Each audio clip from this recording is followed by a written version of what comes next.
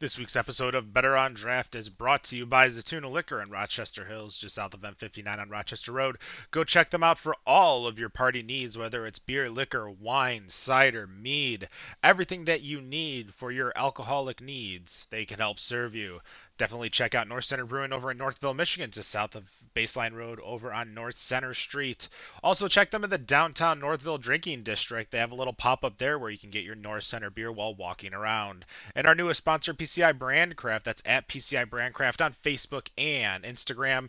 Everything that you need to throw your logo on to promote your brand, whether it's a t-shirt, a hat, a glass, that's what they cater to, and they'll cater to you. PCI Brandcraft, Instagram, and Facebook. Find us on Facebook and Instagram. That's Better on Draft on Instagram, Facebook, Twitter. You can find us live Friday, 7 p.m. at betterondraft.tv or facebook.com/betterondraft or twitch.tv/bod podcast. See you soon. Whether your beer is in a bottle, can, or glass, kick back and relax. It's Better on Draft.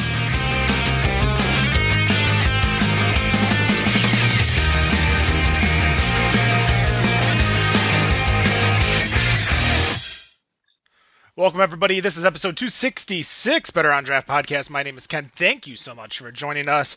It has been one hell of a ride this summer as we have had so many guests talking about craft beer, brewing, books, economics, business, everything in between.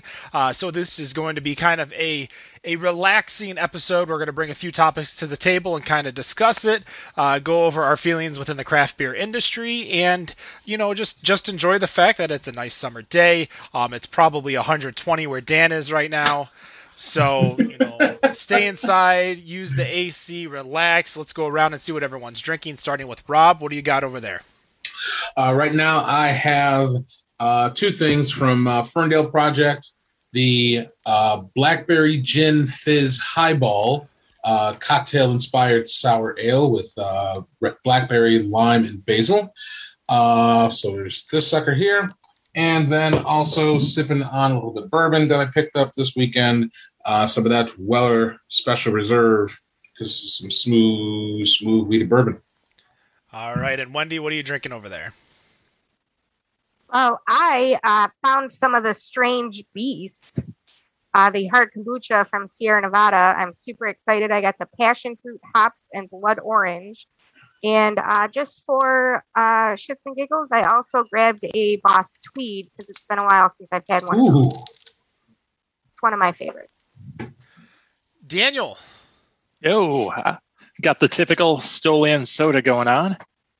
And then just for good measure, I've got a bacon and eggs from Pizza Port. Awesome. For me, because we're not going to be having a show next week, we're going to take a little bit of a break. I am going on my first vacation in almost 2 years, which involves me going to Maine. So I decided to crack open my last bottle of Mean Old Tom with the assumption that I'm going to be getting some more here in a week. So I am happy to have that. Now, I issued homework to all of the hosts to think of some topics, ideas, thoughts to discuss, and the first one that I am going to bring up, which I think is a topic that a lot of people, we have talked about on this show, and that is with regards to tipping. And we're not going to talk about should you tip or should you tip 20% or that mumbo jumbo. I already made my point heard. You should be tipping 20%. End of story. But as a lot of organizations are moving away from a tipped structure within their business, as a consumer, as well as pretend maybe you're also a business owner of a restaurant or a bar, a lot of people are coming up with the options of either A, doing a flat 20% fee. That fee goes directly to the staff, you know, whether it's paying them a regular wage or paying them in tips based on sales, or paying on a wage based on sales, or rolling that 20% into the food and drink prices so that then whatever you pay, it's a no-tip area.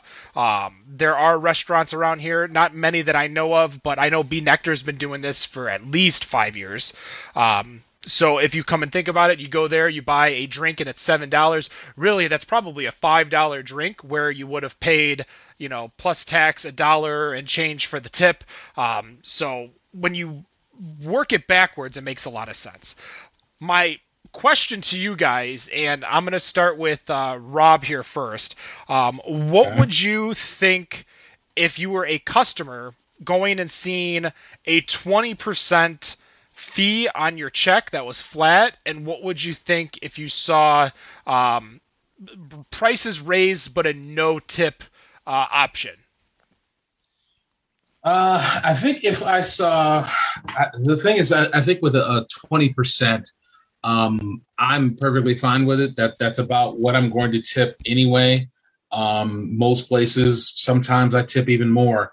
I know my shout out to my Herman's Old Town Grill family out in Plymouth, as I do trivia out there on Mondays, that I will tend to tip. I don't have a very big bill, just put it that way. Usually I'll just have a drink or something.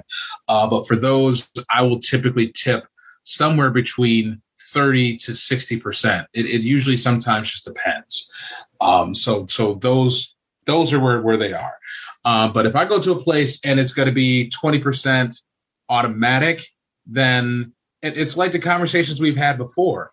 I'm going to provide the tip, but if I have complaints, I'm going to put my complaints, to management in other ways. I'm not going to put it on the servers, especially now where we have so many places where, they would normally have hours until 11 or 12 o'clock and they're shutting down at 9 or 10 because they don't have the people. They're stressed out. They're trying to get everybody served and everybody fed as fast as they can. And we just have to stop being shit ass people to just sit there and enjoy, the ability to even be out and, have the patience to enjoy the food. So I'll put the 20%. If they give me a line to put more, I might even put more. Now, if it's going to be priced where it's going to be priced more and already considered a tip as being priced more for the food, I mean, I don't know. I mean, I kind of feel like if you're going to do that, and I guess in this scenario, is there going to be a tip line on the bill? Because if it's already that they're pricing things higher to account for the tip, then I'm kind of assuming that there is no tip line at this point. But then there's probably no one who's going to say don't tip, because you would think people are going to tip anyway. And it's just going to think, well, they're just higher prices. So, 20% probably at some point, it sounds like it might turn into, 35 to 40 if you're tipping on top of that. I think it would be responsible of the restaurateur to inform the customer of what's happening. If you do not have a tip, a lot of customers, if you don't have a tip line, customers would probably assume that you've rolled it into the price of the items. I think that's what they do. A big chain that I know that does it, I know it's a QSR, but Noodles & Co. Does it. Yeah, so they do that. I think if you don't, as a consumer, if you don't see a tip line, I think you just assume they're getting paid an hourly wage. And of course, there's always on top, you could leave cash. Should you always, should you have cash on you, if anybody ever has cash on them. But I want to posit the question to Wendy. What are your thoughts on the question that I asked Rob? Oh, I think that it's good. I think it's about time that they start to do something like this. I don't know. I think that they're going to get a lot of pushback on it because you have a whole lot of people out there who still seem to think that a tip is based on the service that you get, which to a degree it is. Anything over 20%, in my opinion, is based on the service. I would definitely appreciate it because then I don't have to worry about trying to figure it out. And then I can actually just tip based on how I feel they did instead of trying to figure out above and beyond calculations type of thing. What about you, Dan? Like what, because you're, I've never seen you tip low. So, I know a lot of people that don't like the program are usually industry people, and people who, like to tip more than 20%. Those are the two people that don't like those types of things, but I'm curious what your thought is on the topic. Mine's pretty simple. It's time to get with the rest of the civilized world and knock this $2 an hour bullshit out and just roll everything into the price of everything. The rest of the world doesn't tip. Why are we? And don't tell me like America's better, because it's kind of like a backward culture where everyone's expecting a $20 tip. Like we just said that you're supposed to. No, a tip's supposed to be based on the service. There's no mandatory requirement. So the easy solution is just do what everyone else does and don't tip and just pay everyone minimum wage or better instead of this crap that they pay them now.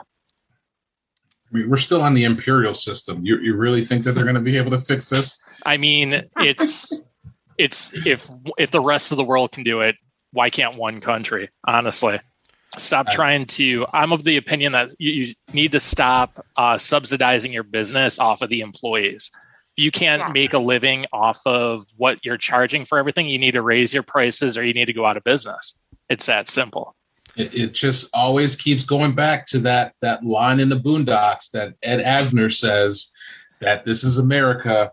We don't stop doing things because it's wrong. We just keep doing the wrong thing until it turns out right. Yep. And good way to put it. So we're going to go in the reverse order because I'm going to give you the devil's advocate position. And this comes from people within the industry because a lot of people make bank at a lot of these restaurants that they're working at. If you went to, remember, this was a long time ago, but we were at Three Nicks Scoreboard for one of their 2-year verts. I think we were watching a Lions game. We were hanging out. There was one bartender for the entire bar, and this woman was on top of everything.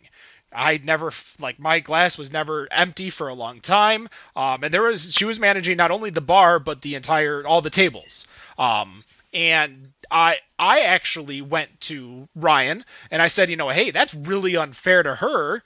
And he goes, she wants that because she makes bank because she can handle that many customers all at once. So what would you say to the bartender, the server, the staff member who you're actually going to probably hurt? Now, mind you, there are fewer people you're going to hurt than people you're going to help. But how would you sell this to them? Because at that point, I might want to get out of the industry if I'm not going to make the money I'm going to make. I'm starting with Dan. Yep, we're going backwards. You're not making that 7 days a week. Sure, she was making that on football. That was a Sunday afternoon watching the Lions. What are you doing on Tuesday night? What are you doing on Wednesday night? You're not making that money every day. Instead, you're making your minimum wage, whatever the servers get, which is substantially less than normal minimum wage. And then what? So, are they really taking a hit by making that change over? If all of a sudden you're paying them $40,000 a year to do this instead of whatever the current wage works out to, are they really taking a hit there? I would give the guess that they are making more because if they were making, we'll say just for argument's sake, $10 an hour is the minimum wage, base minimum wage, wherever. It's not, I understand that. I know it's not the national. I know it's not each state, just $10 because let's just make life easy. So let's say servers make $4 an hour, wherever. So all I would have to do is sell 6 beers in an hour to get to that 10, because no matter what, I'm going to make that 10.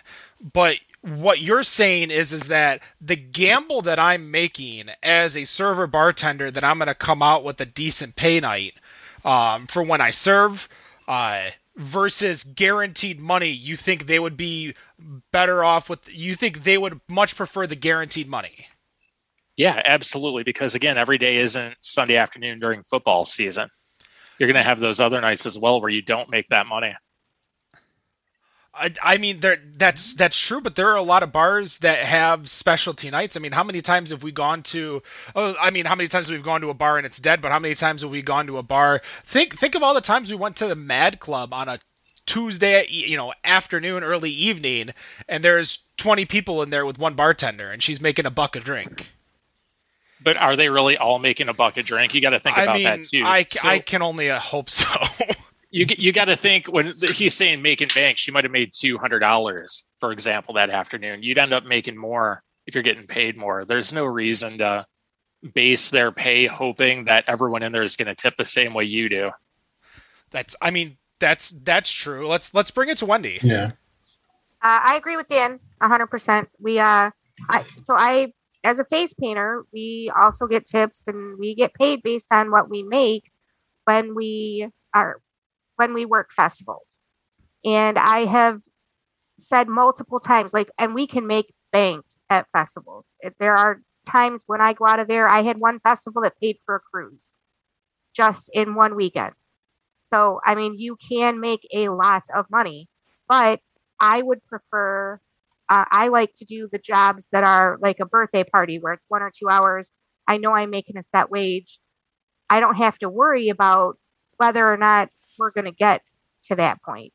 There's a lot of times where I might make $300 at one festival, but then the very next day I make zero. Or we have a minimum that we can make if we work a festival, but if you're only getting paid 25 or 30 bucks to sit there for 8 hours because there's nobody there, that's a big difference. And it's the same way when you're working in the service industry. Rob? I mean, there's like, I feel like I have nothing I could even add, considering everything that Dan and Winnie have said are pretty much like spot on. Anything I can even think of.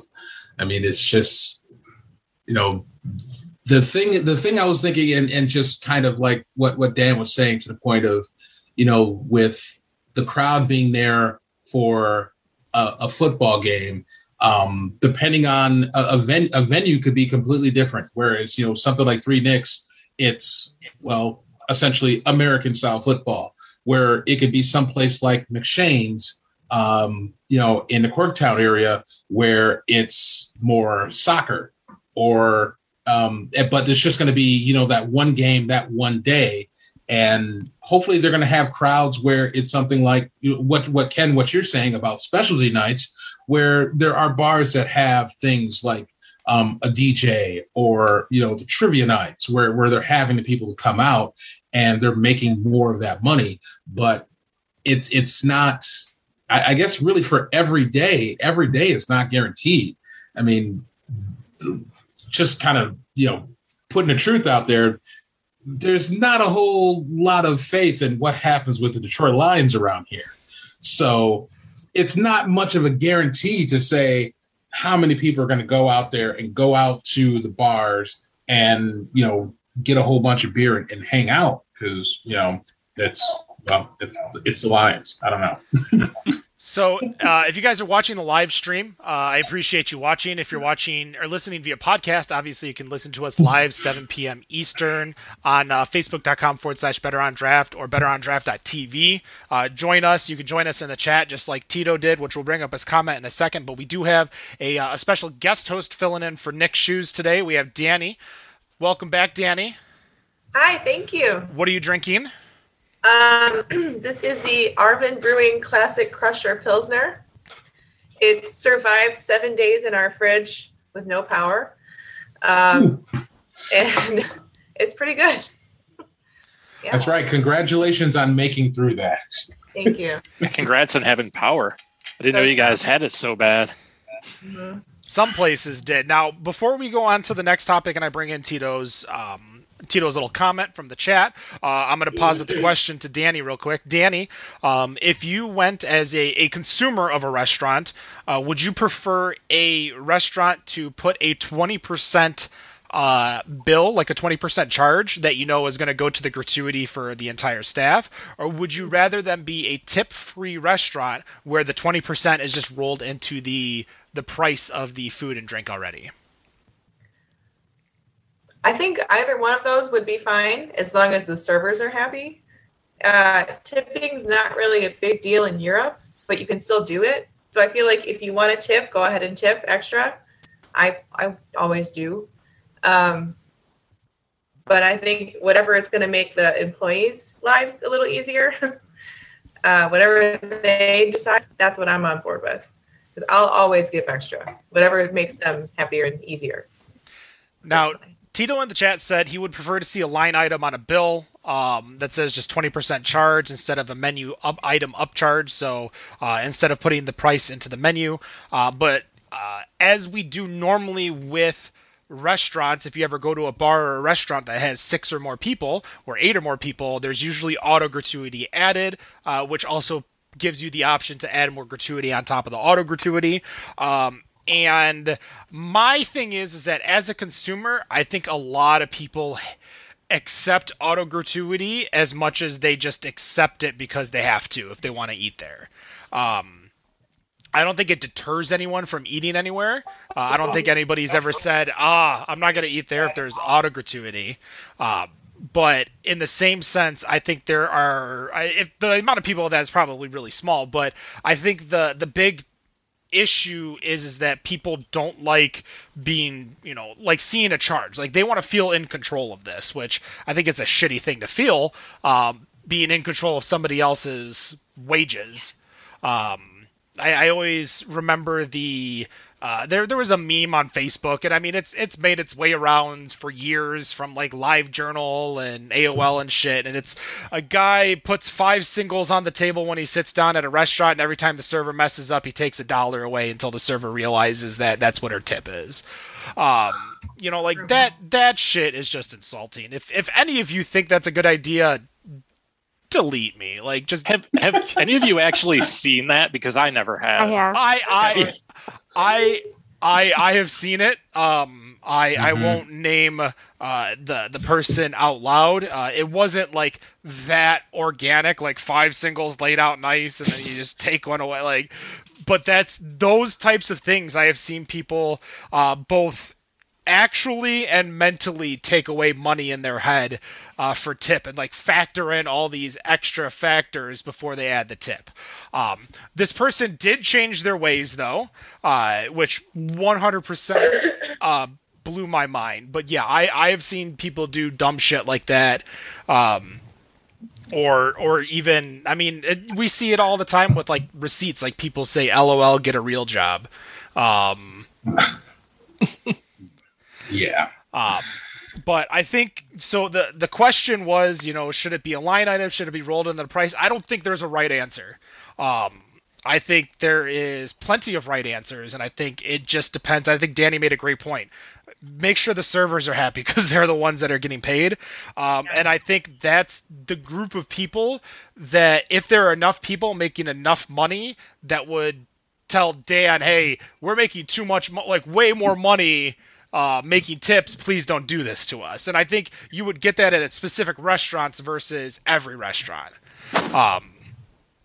So that was my topic. I am going to pass it off. Does somebody else want to just jump in and bring in the topic that they want to discuss today? I'll go. Wendy. So, it's been really hard to go through some of the craft beer groups right now because everybody started the pumpkin hate, which I don't like pumpkin beers either, but just shut up. We don't care. Yeah, Dan. Don't get Dan started. I didn't say anything. Just shut up. Nobody cares that you don't like pumpkin beers. Stop it. So, but I did run across a common theme in quite a few of the chat groups, which is, what is your hangover cure? So I'm just curious as to what everyone's hangover cures are. Oh boy. And I wrote down some of the funner ones that I heard. I still can't get over the shower beer. Now there's a hangover beer? No, hangover cure. Beer. Hangover cure. Oh, hangover cure. Beer may be your hangover cure. It could be. That's what some people said that. I was going to say mine is vodka or beer, either or. Like, does the trick pretty good. I think a lot of people will talk about Bloody Marys or mimosas. Like, that's why it's a favorite of morning, like brunch type drinks. Is not because you want to get drunk as much as you're trying to fix the hangover from drinking the night before.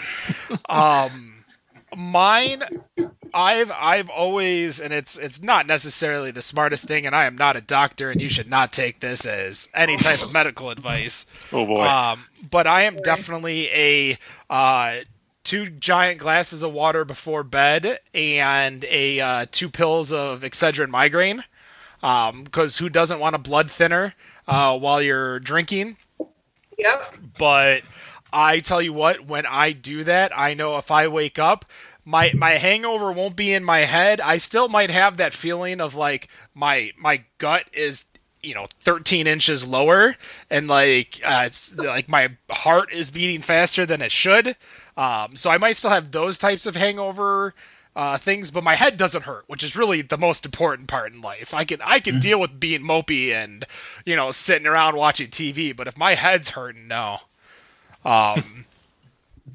What about you, Danny? I do the pills before bed as well, just whatever I can find, and then lots of water with like liquid electrolytes, like from a little bottle, and just praying for death, basically. It works. Dan, you said vodka and beer? Yeah, easy enough. Oof. You don't get a hangover if you don't go to sleep. Just keep drinking and you'll be all right. I Really? counter that because I have had so many hangovers after a beer festival. Where like you stopped drinking, so that was your issue. You said go to sleep. You're right, but yeah, if you keep drinking, you're good to go. Just keep going. Yeah, I mean, I did not have a hangover the fall beer festival, the last one we went to, where I was drinking from 9 a.m. to 2 a.m. just straight. That was just a long day, but yeah, I also paced myself though. I don't know. What are some of the fun ones, Wendy? So some of the fun ones were, a lot of people say cheeseburger and Diet Coke or some type of soda. I could do that. Room temperature root beer and anything greasy. I thought that was funny. Somebody was very specific and said vitamin B, ibuprofen, and noodles. I'm not sure where those three go in together, but whatever works for you. Pickle juice, ceviche, which they were specific enough to say Peruvian ceviche. But I did see my friend that owns the craft beer bar in Cozumel. Somebody tagged him in a post that they gave him he gave them a Mexican hangover cure. And I was trying to find it because I didn't write it down. I'll look for it and post it up there as to what it is. But they said they thought their mouth was on fire. So I'm guessing that it was a little bit spicy. Lo mein, ginger ale, and Law and Order SVU. Okay, so some couch time. That's a good one. And of course, Bloody Marys, greasy food. Greasy food seems to be the thing. I remember one time in my younger days, I always want to go to breakfast after I've been out drinking, right? So we were watching Oprah one day, and Dr. Oz was on, and he had got that question, and he said that people who crave eggs when they have a hangover, it's because there's an enzyme in eggs that help break everything down and even things out. So I have a medical reason to want breakfast now if I've been drinking, apparently. But I tend to drink water all the way through. Like when we do beer trips, I pack water in the car so that even if there isn't any readily available, and I just try to keep myself hydrated throughout the day to avoid that crazy hangover the next day. That's my hangover cure. Obviously, ibuprofen helps too. I'm not a big I'm big on eating to help soak up the beer for the next day, but the next day usually I don't want to eat at all. I just don't want to. I don't want to put anything in my stomach other than water, and even then, water is just I don't know if we want to be in here.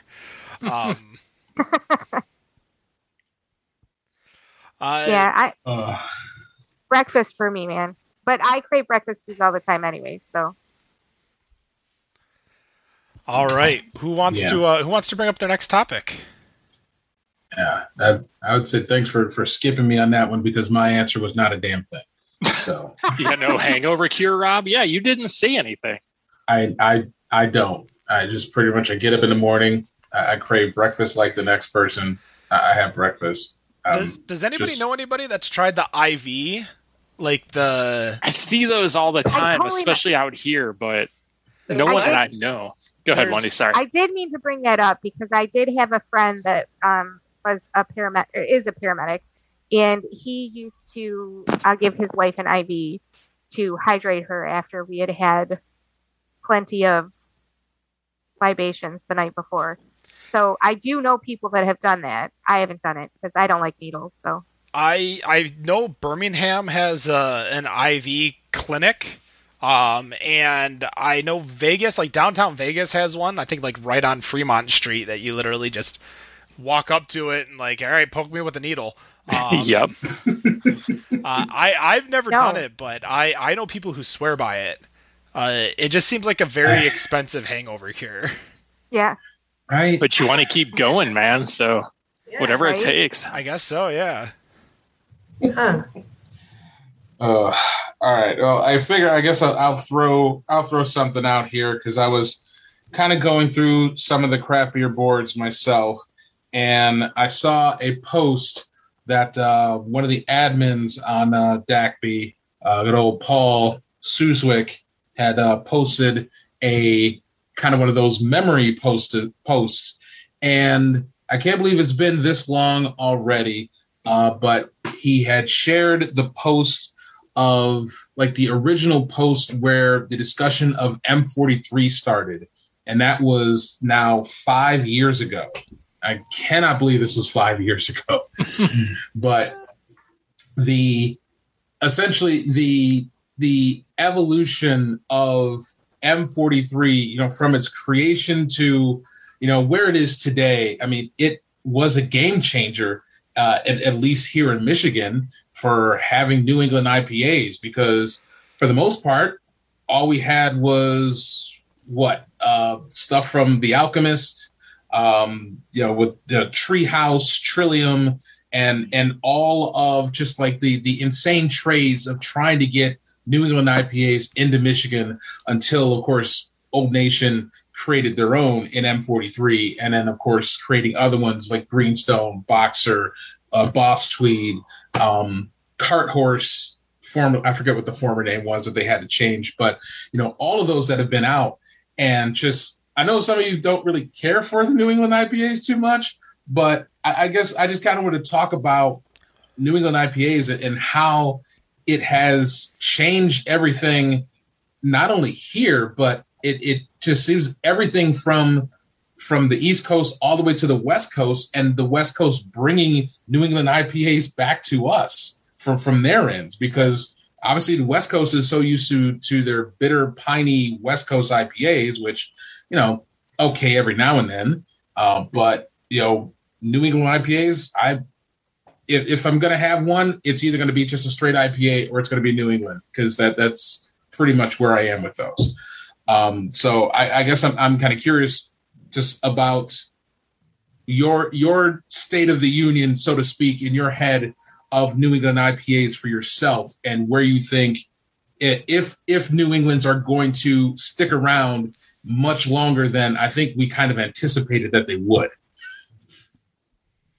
I think that New England IPAs, and 100% giving Travis the credit for M43, we did see it within the state itself. We did have, Ellison had one. I think it's Relativity or something like that. You can get that juice or something like that. Yeah, Ellison had one before. What's that? Yeah. They had Hazenstein also. Yeah, so the New England IPA style was done, but not to the production level of M43 and how that exploded. I think that the way it exploded within the United States, that somebody else would have done it, and we have had some really good New England IPAs within our state itself, to where if it wasn't M43, it would have been Transient, or it would have been maybe if Relativity got distroed, or I think M43 helped jump the gun for the entire state of Michigan, but I think without M43, we still would have had it. It just would have had a different flag bearer. So pretty much, oh man, that I was getting ready to make a somewhat supreme Black history reference, because I would say that M43 is the Rosa Parks to everyone else being the Claudette Colvin. But I was, if you get it, you get it. I mean, I got it. I watched Drunk History once. Once, and they happen to talk about that. I mean, I've watched like the whole series once. Oh, I'm like, Yes, yeah, watch one episode. They happen to talk about that specific thing. Okay, good catch, Ken. Thanks. Randy, what about you? Or I'm sorry, go ahead, Ken. I was just gonna say I think we would still be where we are today. I just think it would be a different flag bearer. Okay, Wendy. Is the question based on M43 or just New England IPAs in general? I think just New England IPAs in general, just because, it's, they're clearly, as we've already been discussing, they weren't the first.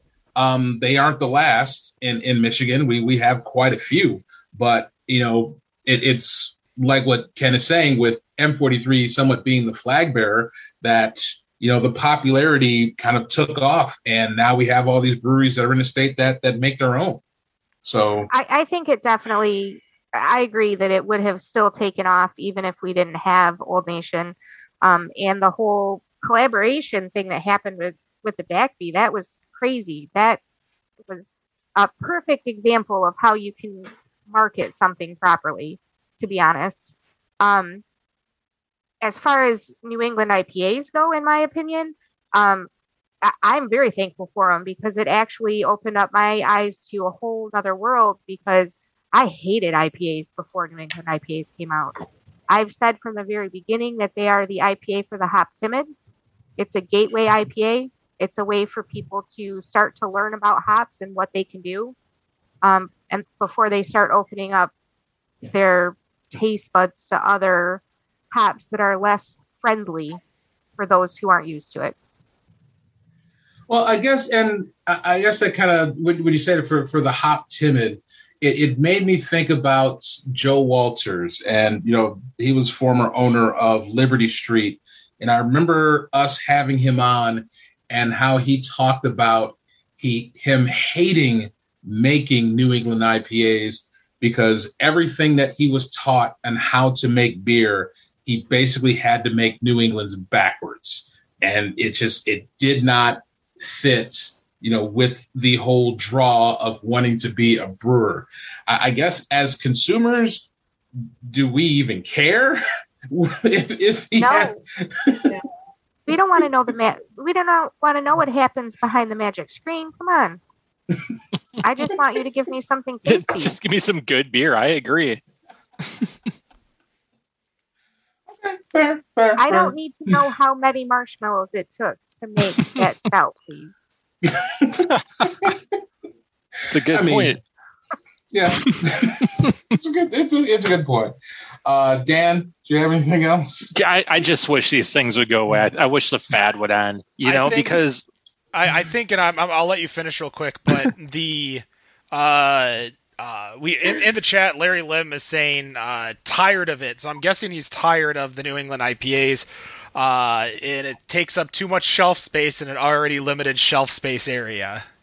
That's exactly where I was going, because the more of these stupid things that are made, the less space there is for other styles of beer. And when I walk into a brewery and 9 of their 12 drafts are like New England IPAs, it's like, get out of here. I'm just not even spending money there. So make one if you have to. I mean, make your best one, because people do want it. I don't know why, but people do want beer that tastes like orange juice, but make some other styles. I mean, there are other styles that people prefer to drink. And if you're doing that, it's just like, whatever, I'm just not going to come there. And I know I'm not the only one that feels that way. Fair. Danny? I love New England. Frankly, I drink so much M43 that I thought I should be like a rep for a while. But I feel like there's some weird stuff happening. Maybe brewers are getting bored. And so there's this like ABV arms race going on. So they have to have like the most hops, and like it's got to be a triple New England now. It's a quad New England now. And it's a lot of stuff. And for me personally, I can't really get behind the taste of like New Zealand hops, which seems to be like in every New England right now. Yeah. And maybe they're on sale. I don't know how it works, but like That's the way I felt about Simcoe. Yeah, okay. Not a huge fan, but like they're just. It's really getting hard for me, like as a lover of them, to find one that's not disappointing. Plus, they don't last long. Like, you know, when you see the date on a New England can that's not refrigerated and it's like more than 2 months, it's like, don't buy that. I saw at a store one of my very favorite beers, Cloud 19. It was 5 months old on the shelf. Just on the shelf, not even like in the cooler. And I was like, should I tell them? Like, should I call somebody? Like, I don't know what to do about this. It's not going to be good. Nobody buy it. I wanted to stand there and ward people off. I didn't. Be like the Queen's Guard just standing there. Yeah. Well, I mean, that's a whole nother conversation about beers being outdated. No. It's not a bad conversation. It's just another conversation of like beers just being too long on. That's why I always never really liked. For me, I never liked draft houses, like pour houses, like Hopcamp, because I could never. I would think that these beers are always sitting a little too long, or they magically ordered a lot of that specific beer and it still hasn't, you know, it's continuously going through the kegs, or they continue to rebuy. Like for me, I never really drink beer that has too short of a shelf life. I don't like IPAs. We all know this, but when you go and you see beer that's just so outdated, and there are times where you see, like, it's a great surprise. Like, I had my housewarming party, and you know what Nick's housewarming gift was? One of those Moscow Miels that he found. Nice. But that's a mead that's going to last on the shelf, and that's going to taste just fine. Not even like, oh, you're aging it to make it, you know, to see what the flavors come out. No, it lasts a lot longer. But some of these beers just don't have that shelf life and shouldn't. And a lot of, like, that's just IPAs. I can't deal with them. I've tried. Yeah, that's, and I guess just, you know, with just kind of with the New Englands, it's just, I think kind of what I wanted to say with to what Danny said, with how there's so many different ones with different hops, and you know, you're trying to find a New England that you may actually like, but it seems like every brewery that's making a New England is making, when they make one, they're making 12. And it's to this point where everything, nice can. Everything has, I almost want to call it the Holmes effect, because with Holmes Brewing and what they used to do is that it was sour, IPA, sour, IPA. And it was like the same, you just kept getting the same style, different hops, made different. And it was just like, for years, I was like, will you please make a stout? Now they make a stout. I can't get the damn thing because everybody wants to buy it. But you have the breweries where they make a New England IPA, and it's like, all right, this one's with Simcoe and Centennial. It's like, all right, now this one's with solo hops. This one's with Azaka and some other hop, and this one is from a hop that we got from NASA's Perseverance over in Mars that they brought down here that they could make a new New England out of. And it's like, okay, we get it.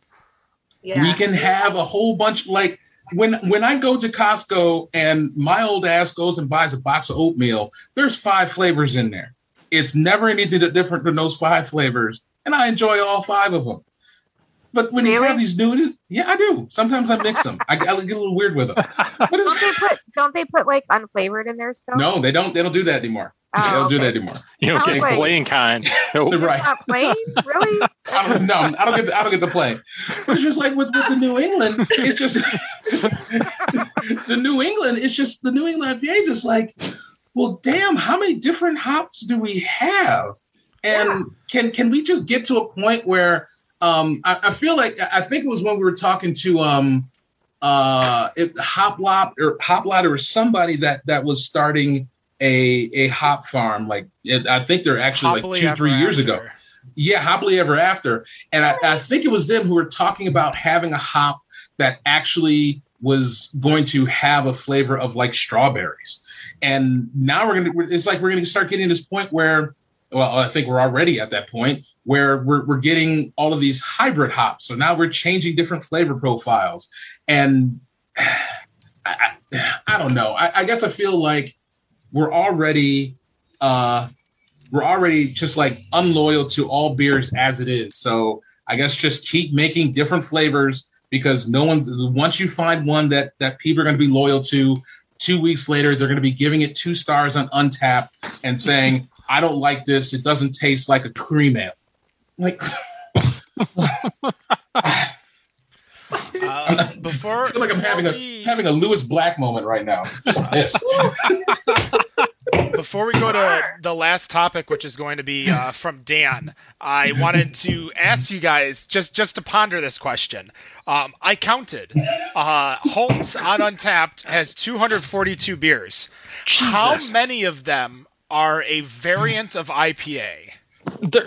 At least 200. No. No. Get some guesses. I want to hear everyone's guess before I give you the answer. Rob? I'm sorry, what was the question? Holmes has 242 beers. How many are IPAs? Okay. Sorry, I was laughing at Larry Lim's comment of him saying, I never thought we'd get to the get off my lawn phase of craft beer. Oh, that's amazing. I'm sorry, Larry. I'm sorry. I will. Since the beginning. I will make sure that Clint Eastwood gets evicted from my house post haste. 240 beers. How many are IPA? I am going to say 174. What about you, Danny? At Holmes? At Holmes. Out of the 242 beers on Untappd, how many are IPAs? That have ever been on Untappd, right? Correct. So in their lifetime. Okay. 100. 100. What about you, Wendy? I'm going to say 95. 144. Oh. Seriously? The correct answer is 144. 144. Their sours are usually the ones that people go for, so that I know of. But their stouts are absolutely amazing. Bananas. Yeah, the number of sours is probably the nicest number ever. Period. If you could figure out. Dude. If you can't figure out what I was saying, the answer is 69. Dan, what's your topic for us to talk about? So this is a fun hypothetical. I want to see what how everyone would react to this. Yeah, that's why you're going to be last. Are you asking us what we're going to drink with Edward 40 hands? No. That's for guests. That's for guests. You already know what that is. Yeah, let's hypothetical. You're a brewer. You own a brewery with a tap room so people can come in and drink. One night, someone walks in and starts criticizing your beer and tells you how to make it better. How do you react? Ken, we're going to start with you. Nod your head and say, I'll take that into consideration. That's it? That's it. Oh. Man, I thought this would be a lot more fun. What about you, Rob? Listen, here's the thing. As a brewer, and God, we know so many brewers who have had these people. Well, actually, their own beer. If you're gonna come into my establishment and critique what I'm doing with my beer, I'm just going to nod my head because you're paying my bills and say I'll take it into consideration. We hope you like it better next time. And if at that point they might have a good idea, like, oh, that's not a bad idea. I should use Holler 2 hops for this as opposed to whatever hops that I'm using. Oh, that's not bad. Or you know what? I don't know about that one barley company or malt company. I'm going to reach out to them, maybe see if we can make something happen.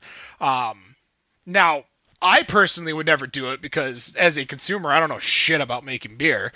I've made beer, technically. I mean, I shouldn't say that. Yeah.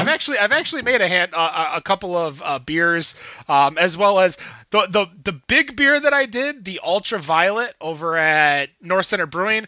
That was like 99% Cody, and me and Kevin were just kind of drinking to the side. So give me a paddle. Tell me when to stir. Oh, no, I didn't even do that. You didn't do that. No, she did a lot of the work. That's just how it went. But I'm going to be doing a collab beer with Loaded Dice here upcoming because he collabs with everyone, so why not us? Nice. But we already have a name for it, and because it's Loaded Dice, which is a casino based, and there was a name missing in all of his beers, and that's called Martingale. Now, it ends in ALE, Martingale is a betting system to where if you bet $1 and you lose, you bet 2. If you lose that bet, you bet 4. If you lose that bet, you bet 8. And you consistently go higher because you're betting on the fact that sooner or later you can't lose 10 hands in a row or whatever. I think 10 hands is $512, so you'll be down $1,000 at that point. Shit. To win $1, by the way. To win $1 after all that. So we're going to be doing a alt beer over there called Martingale. So we are excited. But yeah, I mean, I think everyone else may be in agreement with what I said, Dan, but I don't know. I'm more of a Kelly Meyer guy myself. I'm probably going to punch this guy in the nose when he walks up to my bar and tries to tell me what I'm doing wrong. Like, dude, open your own brewery. Like, for real. I mean, you walk into someone's business and start criticizing them like that? I think you can't really do that, though. I mean, that's what to think. And I think that's something that I would just keep in my head. But I'm going to try and look at it as kind of all right, I've already opened up my business with an intent to make money. You know, this could be an experience where I could learn something to make more money. I mean, if this guy goes back home and he puts, like we've talked about that before, where somebody gave an IPA a 1 star and he was mad because it wasn't like a completely different style than what he was expecting. And, it's going to be these learning experiences where it's like, oh, you think I can do it better this way? Well, you know what? I got a little bit extra money that I can throw at trying to do something like that. I'll give it a shot. Or if people come back and keep throwing out ideas like that, then you could do something like what Perrin did, where they did that. They're doing that whole, consumer series where they put it up to a vote and just say, okay, here's 4 styles. Tell me give me a vote, whichever one gets the most votes, that's the style that it's going to be. And then the next one, all right, which ingredients should we use for this style? And just go through it so that, if the consumers are going to critique and provide ideas, why not take their ideas and make money off of their ideas? I mean, especially I'm working on my own, but if they've got ideas, then I'll make my money off of them too. Why not? Maybe there is someone might need that information. Let's throw a random brewery out there that fucking failed hard on their face. Shipwreck. Dan, he took the Kelly Meyer response and, well, we have Dragon's Landing now. Right. I don't know. There is a space in the middle, but you can't bend every customer complaint or critique, especially when these guys don't make beer. They just think they know better because they drink beer. You can't bow to that. You can't punch them in the nose. So there's a happy medium in there somewhere.